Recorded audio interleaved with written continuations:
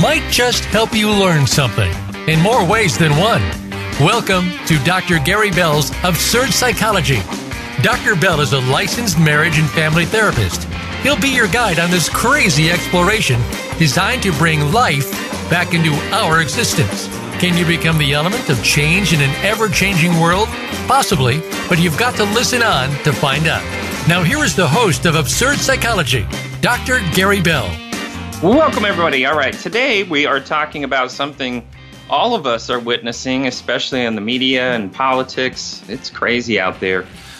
Groupthink and irrational minds. You know, there is so much groupthink going on out there, but people don't really define what is groupthink, and it's really just a phenomenon, and it occurs when a group of people that are pretty well intended make irrational or non-optimal decisions, and it's usually the urge to conform or to believe that dissent is impossible. So the premature consensus, which is characteristic of all groupthink, is usually fueled by a particular agenda, or it may be due to a group members valuing harmony or coherence above critical thought.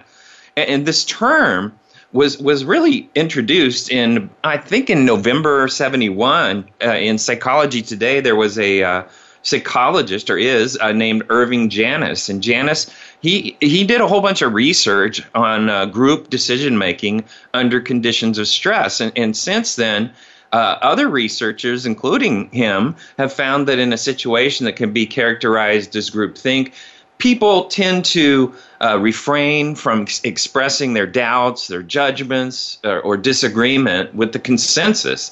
And in the interest of making a decision, that furthers the group cause, and then members may also ignore ethical or moral consequences. And so while it's pretty often invoked at the level of politics or within business organizations, this groupthink thing can also refer to even subtler processes of social and even ideological conformity. And so groups that prioritize their group identity and behave coldly towards outsiders may be more likely to fall victim to this groupthink mentality. And so organizations that dissent, they're discouraged or openly punished, are similarly likely to engage in groupthink when making decisions. So high stress is another root cause. And at the time that pressure comes about, it demands a fast decision. And so even in small cases, groupthink triggers decisions that aren't ideal or that often ignore critical information. And so in these areas, like politics, which is absurdly being demonstrated these days, the military, also has this groupthink. Police, firefighters, groupthink can have much worse consequences, leading groups to ignore ethics, morals, prioritize their goals as being specific to what they want, and then ignore countless other consequences that have a ripple effect after what they do. And sometimes this instigates death and destruction. If you look at the George Floyd case, that's blown everything completely out of the water as far as the way things used to be, in some healthy ways and in some unhealthy ways. So, by definition, groupthink results in a decision that is irrational and often dangerous. And it's possible for people to make decisions harmoniously and with little disagreements in ways that are not necessarily indicative to groupthink. So while functioning groups can and should have some conflict, debate, you know what I mean? It's not something that groupthink usually will allow. And so the groupthink and the conformity are related, but really distinct concepts. And so groupthink really refers to a process of decision making, and it can be motivated by a desire to conform. But it isn't always. Conformity, on the other hand, pertains to people who either intentionally or unintentionally shift their behaviors, their appearances, their beliefs to sync up to those of the group. And so risky or dangerous military maneuvers, such as an escalation in Vietnam or invasion of Iraq, are commonly cited as instances of groupthink. And in Janus's original thinking, he highlighted groupthink during the 1961 Bay of Pigs invasion. And so if you want to recognize groupthink, it's useful to identify situations in which it's most likely to happen. So when groups feel threatened, either physically or through threats to their identity, they may develop a strong us versus them mentality. And this can prompt members to accept group perspectives, even when those perspectives don't necessarily align with their personal views. And so this may also occur in situations in which decision making is rushed, and in some cases, there's destructive outcome, as I said earlier. But you have to understand. Look at what's going on in the media. You've got Fox is definitely on the right, and other media is generally on the left. CBS, NBC, ABC, CNN, MSNBC. All these groups are very strongly aligned with the left, and so basically what we get is groupthink on the right and on the left, because they're juxtaposed to each other and running for obviously the Senate, the Congress, and ultimately the presidency. And so what we're having to see is groupthink by media. And that is training our brains to align to people who are opposite of us or different than our perspectives that we've aligned to as a group. Now we start pushing force against each other. And so the media is just doing a lot of personal opinion and not a lot of news. And it's very sad to see that. It's really sad to see that. Great people that used to be hosts of the television news, like Walter Cronkite, would be turning over in their grave if they had be witnessing what we see these days. To minimize the risk, it's critical to allow enough time for issues to really be discussed, and for as many group members as possible to share their thoughts. And when dissent is encouraged, groupthink is less likely to occur. So if you learn about some common biases as well as how to identify them, this also can reduce the likelihood of groupthink to happen. So individual members of the group self-censoring, especially if their fear being shunned or derided for speaking their mind, it's one potential sign that group may engage in groupthink. And if those who do dissent are pressured to recant or conform to the majority view, it may be similarly signaled as groupthink. So groups that can actively deride outsiders may be more likely to fall prey. And since groupthink often occurs because group members fear disagreeing with their leaders, it can be beneficial for the leader to temporarily step back and allow members to debate the issue themselves. One member of a team can be appointed as the advocate or the devil's advocate, who will argue against the consensus to highlight flaws.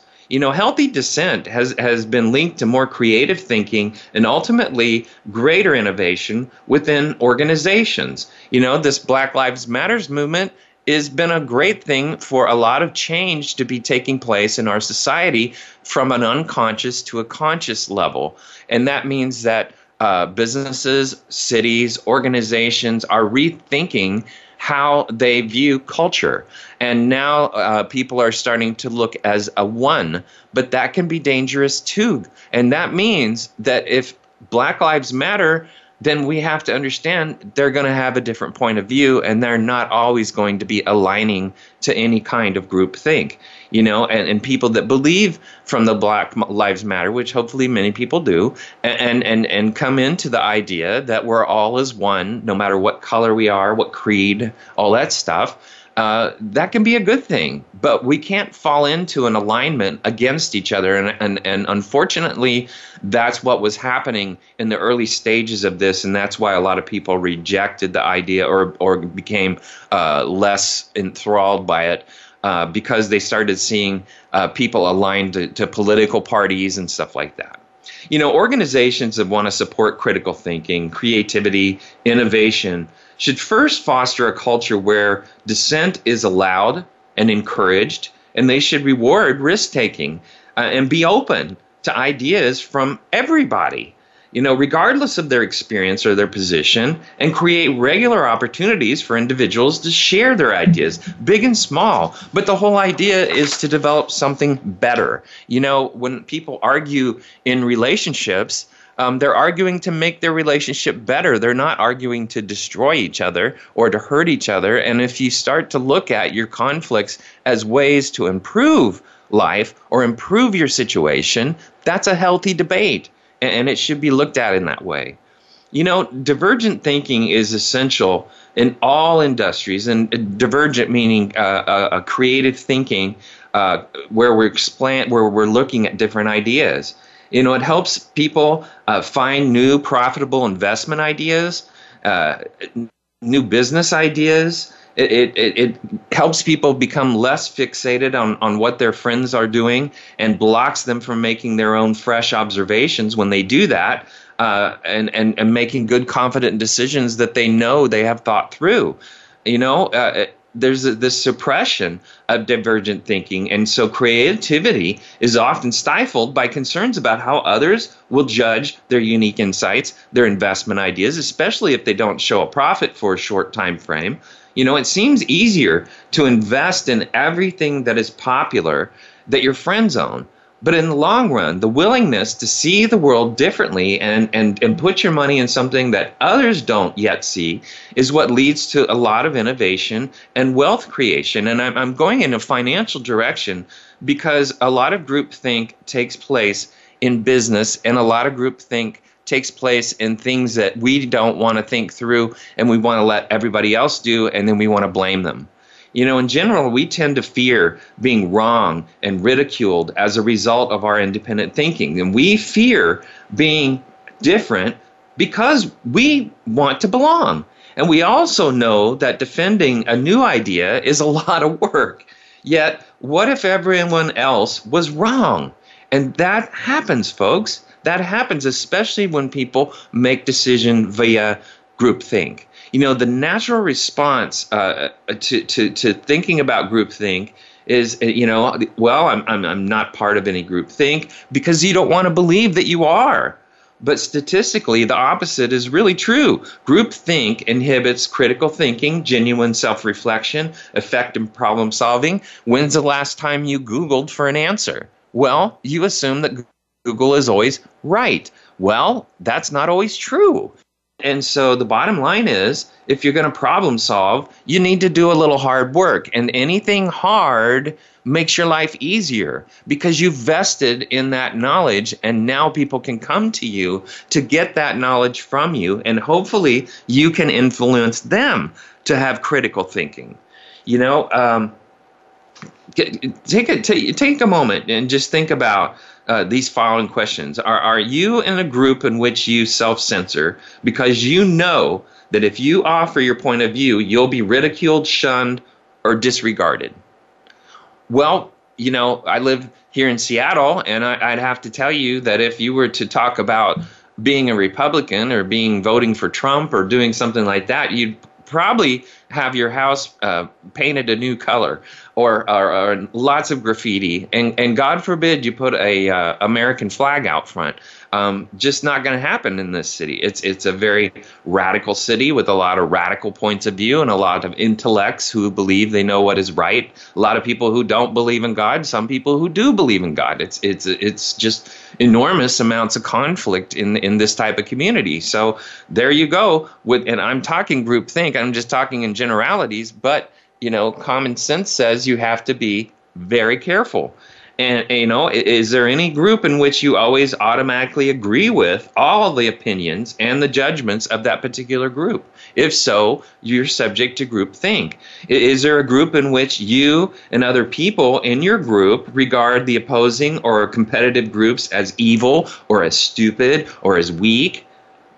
There's groupthink. It's actually a good thing if you answered yes to any of these questions, because it really means that you've spotted an inevitable instance of groupthink that actually operates in your life.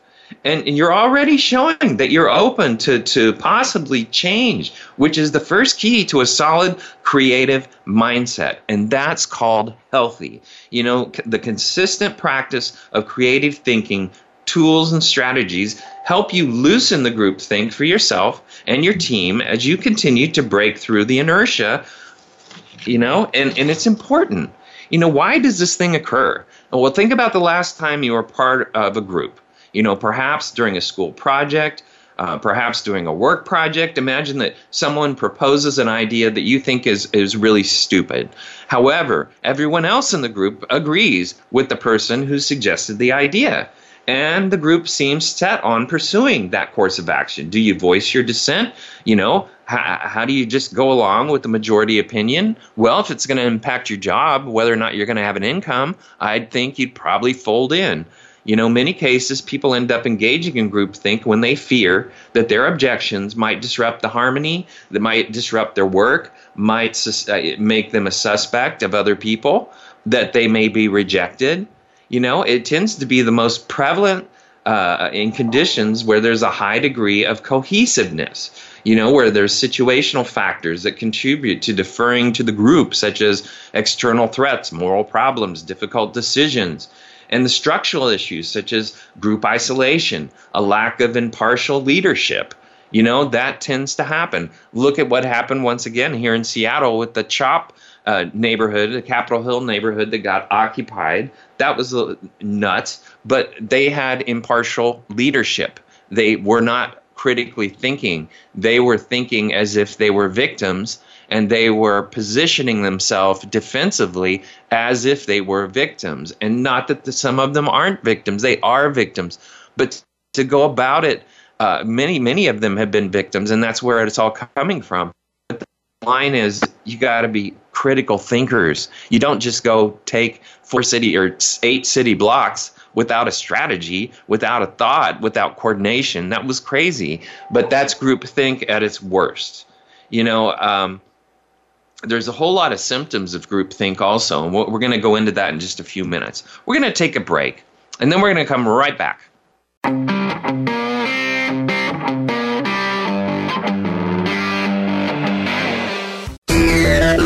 Friend us on Facebook to keep up with what's empowering the world. Voice America Empowerment. Dr. Gary Bell is available for speaking engagements as well as teaching at your seminar or workshop and life coaching via telephone, Skype, or in person in the Seattle area. Dr. Bell brings his no-nonsense, straight-from-the-hip discussions each week on the show, but it doesn't stop there. Learn about motivation and psychology, one-couple marriage repair, a 2-day workshop in Seattle, and more. Visit drgbmft.com today or call Dr. Gary Bell at 951-818-7856. That's drgbmft.com or 951-818-7856. Listen for Transformation for Success with Dr. Barbara Young. Her show topics cover creating lasting transformation in challenging environments and how creating change can have an impact on the success of individuals from a mind, body, and spirit perspective. It's going to be inspiring and uplifting each week. So tune in on Tuesdays at 12 noon Pacific Time on the Voice America Empowerment Channel, and also listen on the Voice America Business and Influencers channels. Transformation takes one step at a time. It's time. Friend us on Facebook to keep up with what's empowering the world. Voice America Empowerment.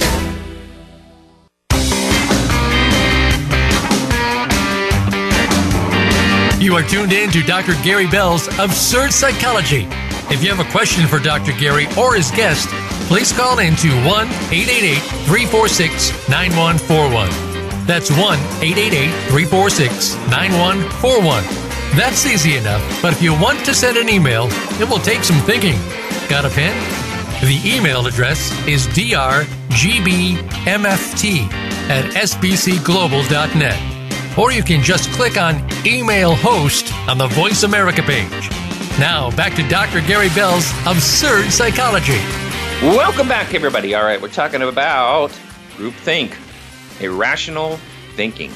There's that Irving Janis, the guy that invented this terminology, he actually broke out some symptoms to understand what groupthink indicators are. And it's really important to kind of go into that. You know, the first thing is with groupthink, they often have these illusions of invulnerability, which basically leads people of the group to be overly optimistic and engage in risk-taking. And if you look at the Democratic Party these days, they kind of operate in that illusions of invulnerability, and sometimes other parties and other people operate in that way. Congress operates in that way, where they believe they're invulnerable, and they believe the polls are all right, and that there's no silent majority out there, and they believe all kinds of crazy things. But the bottom line is, well, there may be some vulnerability. You set yourself up and you become irrational and you start beating your chest, you're going to find that people see through that. You know, and also unquestioned beliefs lead people to ignore possibly moral problems and ignore the consequences of individual and group actions. That's a huge thing. You know, that they just ignore possible moral problems. They will just they feel so passionate about the group mentality that they would do anything to try to justify it. Also, rationalizing basically prevents people from reconsidering their beliefs and causes them to ignore warning signs. So they just go crazy and they keep beating their heads up against the same wall, thinking they're going to accomplish more and more. And also, really, one of the stronger symptoms is stereotyping, which basically leads people of the in-group to ignore or even demonize out-group members who may oppose or challenge the group's ideas. Also, there's a huge amount of self-censorship, which causes people who might have doubts to basically hide their feelings. And so there's these mind guards that act as self-appointed censors to hide problematic information from outside. Also, illusions of unanimousness, where they believe that everyone is in agreement and feels exactly the same way as they do. You know, and then there's also this direct pressure and to conform to often this is placed on people who pose questions. And those who question the group are often seen as disloyal or traitorous. And so there's some benefits and there's a lot of dangers in groupthink. It can have some benefits. You know, when working with a large number of people, it often allows the group to make decisions, complete tasks, finish products quickly and efficiently. However, the phenomenon has a lot of costs. The suppression of individual options, creative thought can lead to poor decision making and efficient problem solving. And so you have to look at what causes all this. You know, what causes this type of thinking? Well, there's a number of things that can influence the psychological phenomenon of groupthink. And it tends to occur more in situations where group members are very similar to one another. And it is more likely to take place when a powerful and charismatic leader commands the group, or there's an oppositional a charismatic and powerful leader that operates another group, and this group that wants to go against it is lit up by that other group's leadership. And so situations where the group is placed under a lot of stress, where moral dilemmas exist, also increases the occurrence of groupthink. So how do you stop this thing? Well, there's steps that groups can take to minimize. First, leaders can give group members the opportunity to express their own ideas, argue against the ideas that have already been proposed. Also, breaking up people into really smaller independent teams can also be helpful. You know, there's some other ideas that can, you know, initially the leader of the group should avoid stating their opinions and preferences when assigning tasks. Give people time to come up with their own ideas first, and assign at least one individual to take the role of the devil's advocate. And as I said in the previous segment, you know, discuss the group ideas with outside members in order to get impartial opinions. Encourage group people to remain critical. Don't discourage dissent or challenges to prevailing opinions. And before big decisions, leaders should hold a second chance meeting where members have the opportunity to express any doubts. You know, when present, These antecedent conditions are to foster extreme consensus-seeking characteristics. That means that there's a safer way to make a group decision. This illusions of vulnerability, collective rationalization, stereotypes, censorship, mind guards, all those things that Irving brought up is very important for us to Irving Janis, by the way, for us to understand that these are characteristics that take down a group's ability to have good decision making. And Irving Janis also said that negative stereotypes of the enemy enhance their sense of moral righteousness as well as their pride in the lofty mission of in-group. The tribe often thinks its visionary has turned his back on them when in fact a visionary has simply turned his face to the future. And that's a very important thing when you have leadership that will turn towards the future. There's some really good examples of groupthink out there. A country that's isolated from others, that like North Korea, is made up of people who want to believe that the country is a major superpower. The country may eventually begin to think as a collective whole, which, as we see in North Korea, that's taken place. And they believe they're more powerful than they really are, and they may take a fatal mistake by going to war with a larger, more powerful country. Under that delusion, an isolated group of people is another example from the same, let's say, racial or ethnic background who do not know any people personally but are different from them. The group may, like, let's say in Iraq, or in Iran, the group may come to distrust or even hate outsiders because they do not understand them and because they want to reinforce the moral superiority and the unity of their own people. A group of people, also as an example, who firmly believe in one particular limited political idea, or who only watch news that supports their ideal, let's say in Russia, who only associate with people who agree with them. The group may come to hate and distrust people who disagree with them and may come to overestimate their power and influence. China. A group of employees at a company is another example, with a product that is quickly becoming outdated, who are unwilling to consider IBM new alternatives to advance the industry. So the employees may collectively live in a world where they can't understand why their product is not selling and may refuse to acknowledge the economic reality that they can't survive without assimilating or advancing or moving their product to the future. I brought up IBM. IBM's dead. I mean, it's not dead. It's a consulting group. But I mean, the bottom line is their computers are never to be seen. And that's simply because they maintained a sales force and a product that did not evolve fast enough. And so the companies like Dell that adapted and conformed and developed their new ideas and brought better computers made the cut. And also look at Apple did the same thing.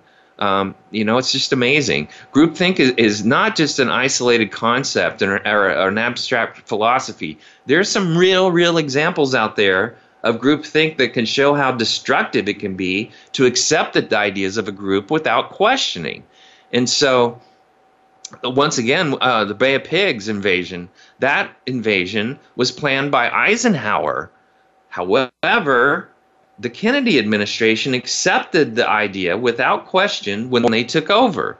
And so the administration ignored the questions and accepted stereotypes about Cubans without questioning whether the CIA information made sense. So we invaded Cuba. And by doing that, Kennedy's invading Cuba, Castro arose, and a whole bunch of things came down, and we can't even go into Cuba now. And now it's its own little communist country, which is unsafe for Americans to go to. Also, the bombing of Pearl Harbor. Many of those people at Pearl Harbor did not take warnings from Washington, D.C. about this potential invasion. They didn't take it serious, despite the fact that the Japanese messages had already been intercepted. And those who didn't take action believed the Japanese wouldn't dare attempt to assault against the U.S. because they would recognize the futility of war with the United States. Didn't happen. Didn't happen. They came right after us. They bombed Pearl Harbor. And guess what? We went to war. And we knew it before they got there. You know, our government knew that. And also the mass resignation of Major League Umpires Association. They resigned back in '99 in an attempt to gain a stronger negotiating position, but they overestimated the resolve and the unity of people in their group and the strength of their position within the Major League Baseball. And as a result, their efforts weren't effective. And so lots of people came up from the minors and became umpires and got exposure and got jobs. You know, there's some real world examples, you know, about out there that demonstrate how people lose sight of what is best for them when they all conform to groups thinking and abandon their own critical reasoning skills. And it's amazing that we are so lazy that we will allow ourselves to do that. And that's a really bad thing to do, but we do it, you know. But when we look at, you know, opposite conditions and we hypothesize to create extreme consensus seeking to create a group think, this in turn is basically going to lead to two categories of undesirable decision making. The first category basically is traditionally labeled symptoms of groupthink.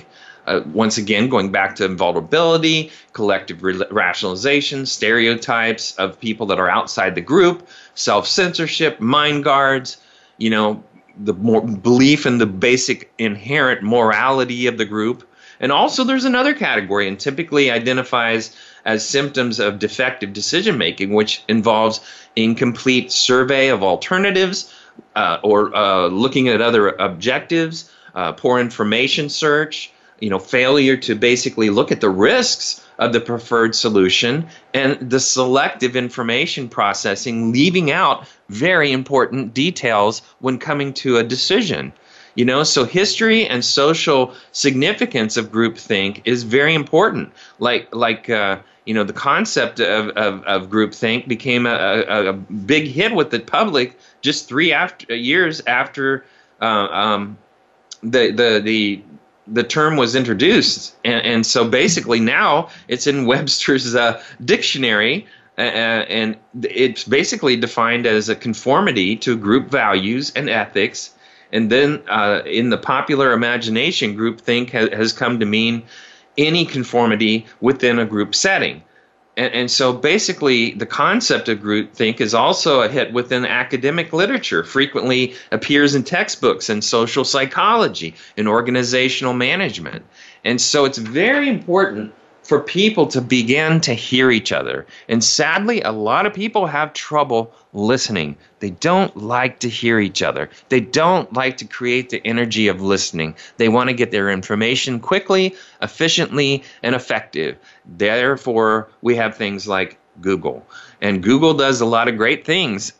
Believe me, I use it all the time. But we can't just look at that as the thing that has all the answers. We need to do critical thinking for ourselves, and we need to come to our own perspective of the truth. We need to come to our own decisions, and we need to take responsibility for our own decisions as an individual. Very important for us to do that. Unfortunately, in today's world, responsibility is not something that people often do. It's an adult behavior that requires you to do critical thinking. That's important. And it's also important, if you're going to breed and create children, that you also teach them how to have their own critical thinking. And you are the example they need to follow. As a parent, you need to teach them how to think through things rather than think it through for them and make their choices for them. You know, there's a whole big problem with this popularity. You know, the concept of groupthink has produced overwhelming support. You know, researchers have looked to apply groupthink framework to a lot of examples, such as Nazi Germany's decision to invade the Soviet Union, Ford Motor Company's decision to market the Edsel, the decision to market the Thalidyne, and the tragedy of like Kent State during the Vietnam War, and the space shuttle, the Challenger's disaster. Those kind of things. Also, the space shuttle Columbia disaster. The city's decisions like Santa Cruz not to prepare for earthquakes. People make dumb decisions, basically looking at groupthink or not wanting to go against somebody, and basically they lose their ability. Look at Boeing's Supermax. People were afraid to go against administrative decisions. Well, the administration didn't dig deep enough and hear the engineers, and guess what? The whole thing had to be taken out of the sky for almost 6 months, and it's barely getting back, and it's probably going to barely get back for several years given the COVID situation. And so, that's groupthink. And with organizations like Boeing, you have to be really careful to do that. You have to be really careful to make sure that you're asking yourselves in the groupthink, am I doing this because I'm afraid to lose my job? Or am I doing this because I want to save people's lives that may be riding on this plane? That's the objective. Safety, period. Safety and comfort, period. And when people get away from that because the groupthink dynamic takes place, that can destroy a corporation almost immediately. That can destroy our politics almost immediately. We are meant to debate for a reason. Debate is to help us get different perspectives, not to warp the truth. It's to throw statistics. It's to talk about possible influences, possible ripple effects of decisions. It's very important to do that. Groupthink has thrown our society for the last 4 years basically into turmoil. People are under so much stress because there's so much conflict out there in the world, in America especially, but I would say in the world. And people gotta start thinking for themselves, and they gotta start seeking out other people's opinions and understand that they don't own the truth. But people like to talk as if they do own the truth, and it's sad to see that, especially when you have to watch it on the news. There's all kinds of things that you can, examples that you can turn to understand how this stuff happens. But when we look at politics, that is the point of view that we really got to consider in the year that we're in. All right, we're going to talk about politics a little bit and about the groupthink occurrence, and then we're going to come back and we're going to turn around and we're going to talk about how we can move away from it. So come back.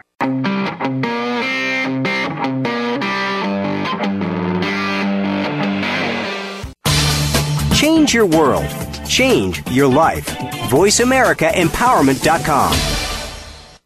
Dr. Gary Bell is available for speaking engagements as well as teaching at your seminar or workshop and life coaching via telephone, Skype, or in person in the Seattle area. Dr. Bell brings his no-nonsense, straight-from-the-hip discussions each week on the show, but it doesn't stop there. Learn about motivation and psychology, one-couple marriage repair, a 2-day workshop in Seattle, and more. Visit drgbmft.com today or call Dr. Gary Bell at 951-818-7856. That's drgbmft.com or 951-818-7856. Do you wish you could avoid having difficult conversations with your kids about sex, relationships, and how to stay safe? Do you struggle with what and how much to say?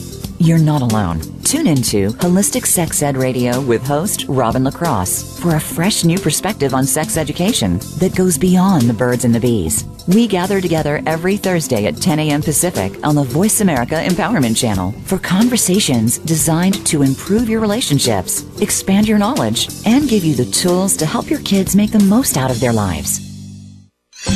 Your favorite Voice America Talk Radio Network shows and hosts are in your car, outdoors, and wherever you need them to be. Listen anywhere. Get our mobile app for iPhone, BlackBerry, or Android at the Apple iTunes App Store, BlackBerry App World, or Android Market.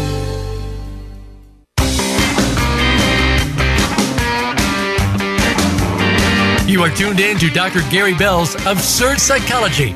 If you have a question for Dr. Gary or his guest, please call in to 1-888-346-9141. That's 1-888-346-9141. That's easy enough, but if you want to send an email, it will take some thinking. Got a pen? The email address is drgbmft@sbcglobal.net. Or you can just click on Email Host on the Voice America page. Now, back to Dr. Gary Bell's Absurd Psychology. Welcome back, everybody. All right, we're talking about groupthink, and it's irrational thinking. You know, despite the ideological and social divides currently basically plaguing the culture we live in, the common theme seems to hold across all the differences.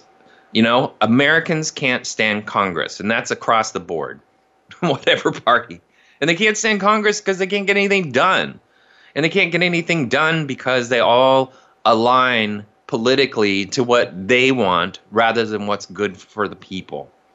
And even in a relatively apolitical environment, people seem to be aroused against them, with many speaking out against bills and congressional initiatives and phrases like drain the swamp and abounding on social media. Basically, the assumption is to be that if we could only get the right people in office, things would improve. However, as soon as they get there, they assimilate with all the other turkeys that have been there for 50 years or more, and they basically do the same thing that they do because there's a hierarchy based on how long you've been there. And so the committees and the groups and all that stuff are run by people that have either not been in charge of the group and now got it, or the people that have been in charge of the group and never will give it up. And they just tend to cycle through these people that have been there forever, and they've all got their strategies and how to do things, and they basically teach the others how to do that, and they operate in a system that never changes and never adapts because these old farts that are in office just train them and assimilate the new ideas, and also basically they knock them down. And so, it would not seem that the problem is people in the system, but it's inherent flaw in the system itself. And that's basically what I'm trying to say. Social psychology is not a discipline which will address issues of a political organization. However, many current political issues, including the recent wave of hatred for Congress, can be analyzed, and of governors, by the way, it can be analyzed in the light of social psychological principles, such as the theory of what we were talking about, groupthink. So, there's three risks of groupthink. The first risk is this cohesiveness. They value their own unity over making a good ethical decision. So very often they value unity way too high, and they fall prey to basically de-individualization. And so and guess what we're supposed to be doing when we're about 10 to 15 and on through the rest of our life? Learning to individuate. Guess what this country, the United States, was built on? Rugged individualism. We are moving to a socialist structure where people don't use their heads. Yet we have more available information to us now and more technology today than we've ever had, ever. But it gets bent by groupthink and turns into a lot of this stuff gets bent and turned into something bad when it starts as something good that came from possibly critical thinking. And then we warp ideas and turn them into something that they shouldn't be, like a socialist system out of a democracy. Nuts. It's crazy. That's not what our Constitution was written for. And now, if it goes that direction, we're going to have to rewrite our entire Constitution and basically start all over again as a country. Do we have those kind of deep minds out there that are going to be able to do that? No, because they can't even agree with each other. And it's sad, but that's the political environment that we live in. It's a matter of yielding to group influence is what groupthink's about. So symptoms of that desire for cohesion can include dissenters, trying to limit the questioning of the group's decision, limit debates, make sure people don't debate. Individuals who ensure that dissent is kept to a minimum. That's the way it is. Stick somebody in a basement and leave them there and make sure they're semi-attractive older person. And guess what? And then under the pretense of a virus, leave them there so that nobody understands what they stand for. And they don't even understand what they stand for. You know, it's not hard to find examples of phenomena in the current political atmosphere. You know, Bernie Sanders are often touted as group thinkers who don't toe the party line. Often they express principles that should take a back seat to party unity. You know, there's also politicians like Lindsey Graham who have their own groups of people. Obviously, Trump groups of people. I would not say Joe Biden, but I'd say Elizabeth Warren has her groups of people. You know, it's sad, but people just don't think. They don't think. And if they voted by wisdom, this country would be in a much better place. You know, the second risk for group thinking is a lot of structural faults. That's insulation, closed leadership, being isolated from the outside voices, dissenting opinions. You know, I'd like to know who's really, as far, I know what the Republicans' positions is. I really don't know what the Democratic positions are these days because they change all the time. And I'm really concerned that party loses itself because who's really making these choices? It's not Biden. Who's doing it? Who are these people that are behind the scenes making choices for him?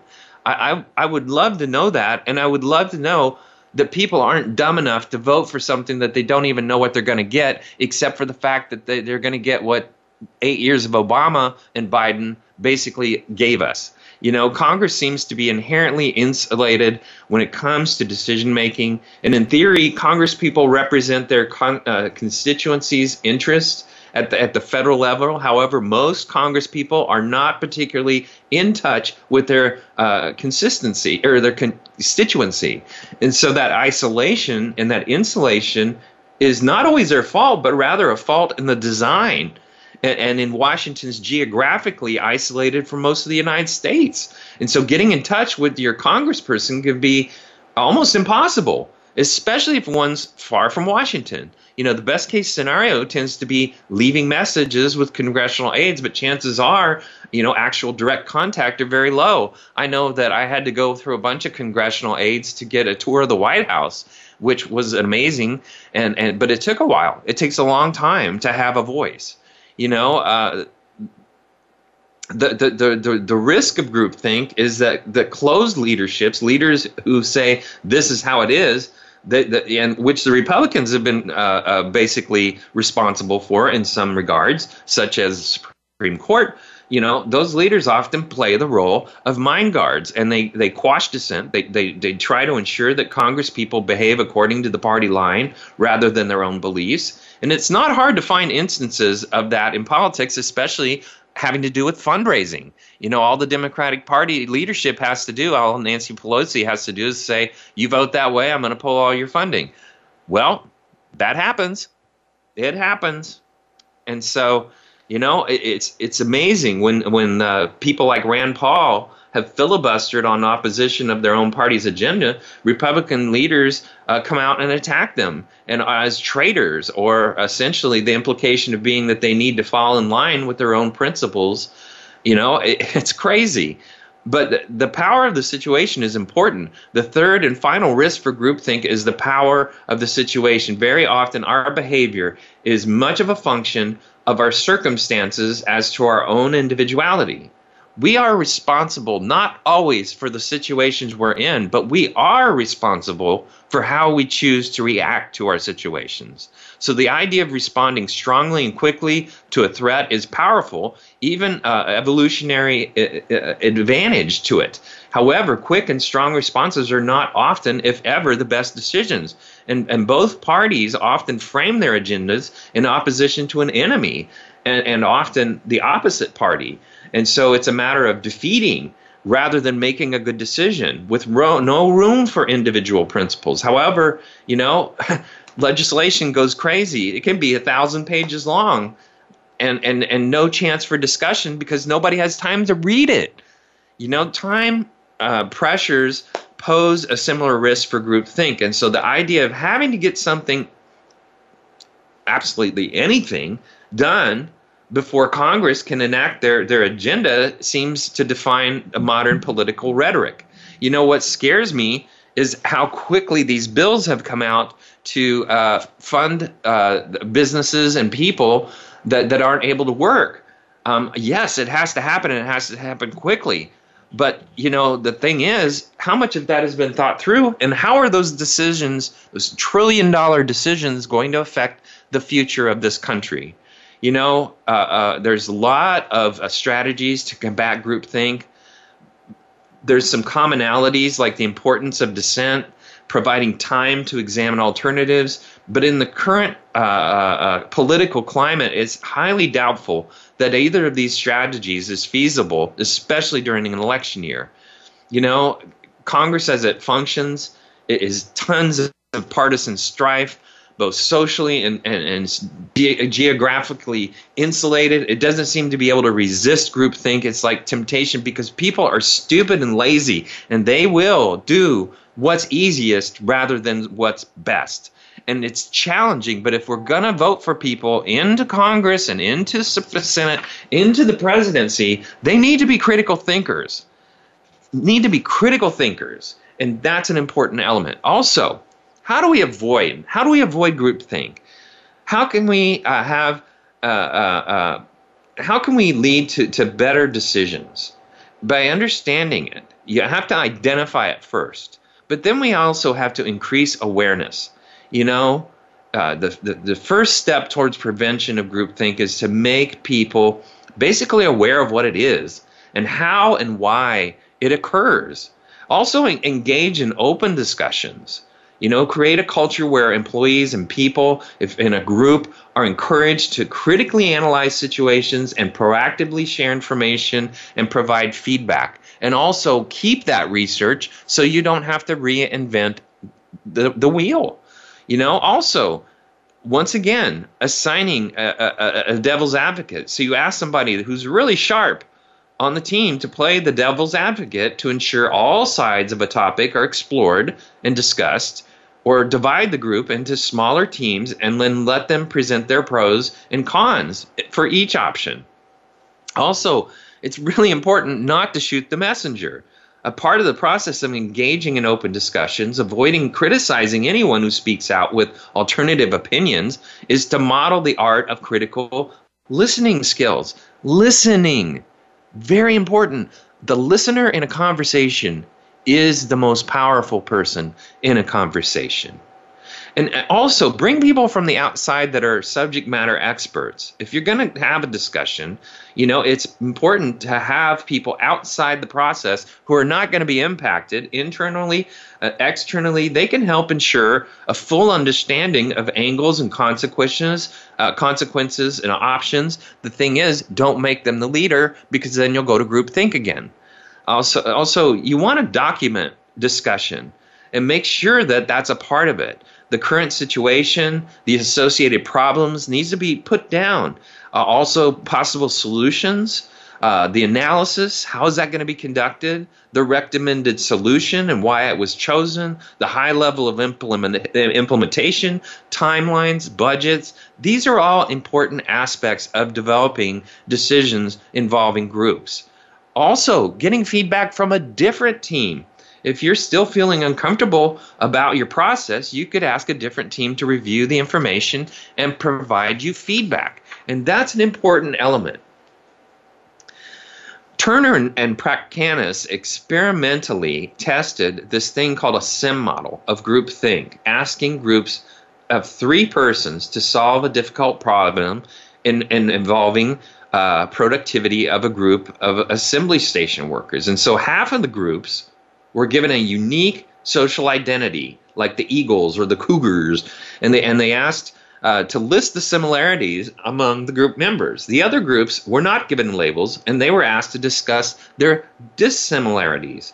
And so what's interesting is the ones that had the dissimilarities were the ones that did more critical thinking, and the ones that were doing by labels were doing more group thinking. All right, that's our show. I want to thank everybody for listening. I would love to hear from you, and you could do that on my webpage at voiceamerica.com, the empowerment channel, Dr. Gary Bell's Absurd Psychology. Now remember, when we all think alike, no one thinks that much.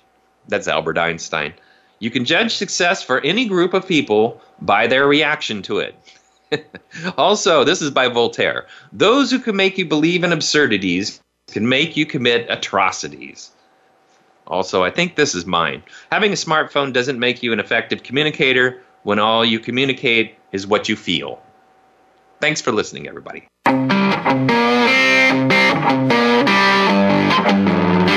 That's our show for this week. Please join Dr. Gary Bell for another edition of Absurd Psychology next Tuesday at 2 p.m. Eastern Time, 11 a.m. Pacific Time on the Voice America Empowerment Channel. Now go impress your friends and family with what you've learned today and have them tune in next week so they can be almost as smart as you.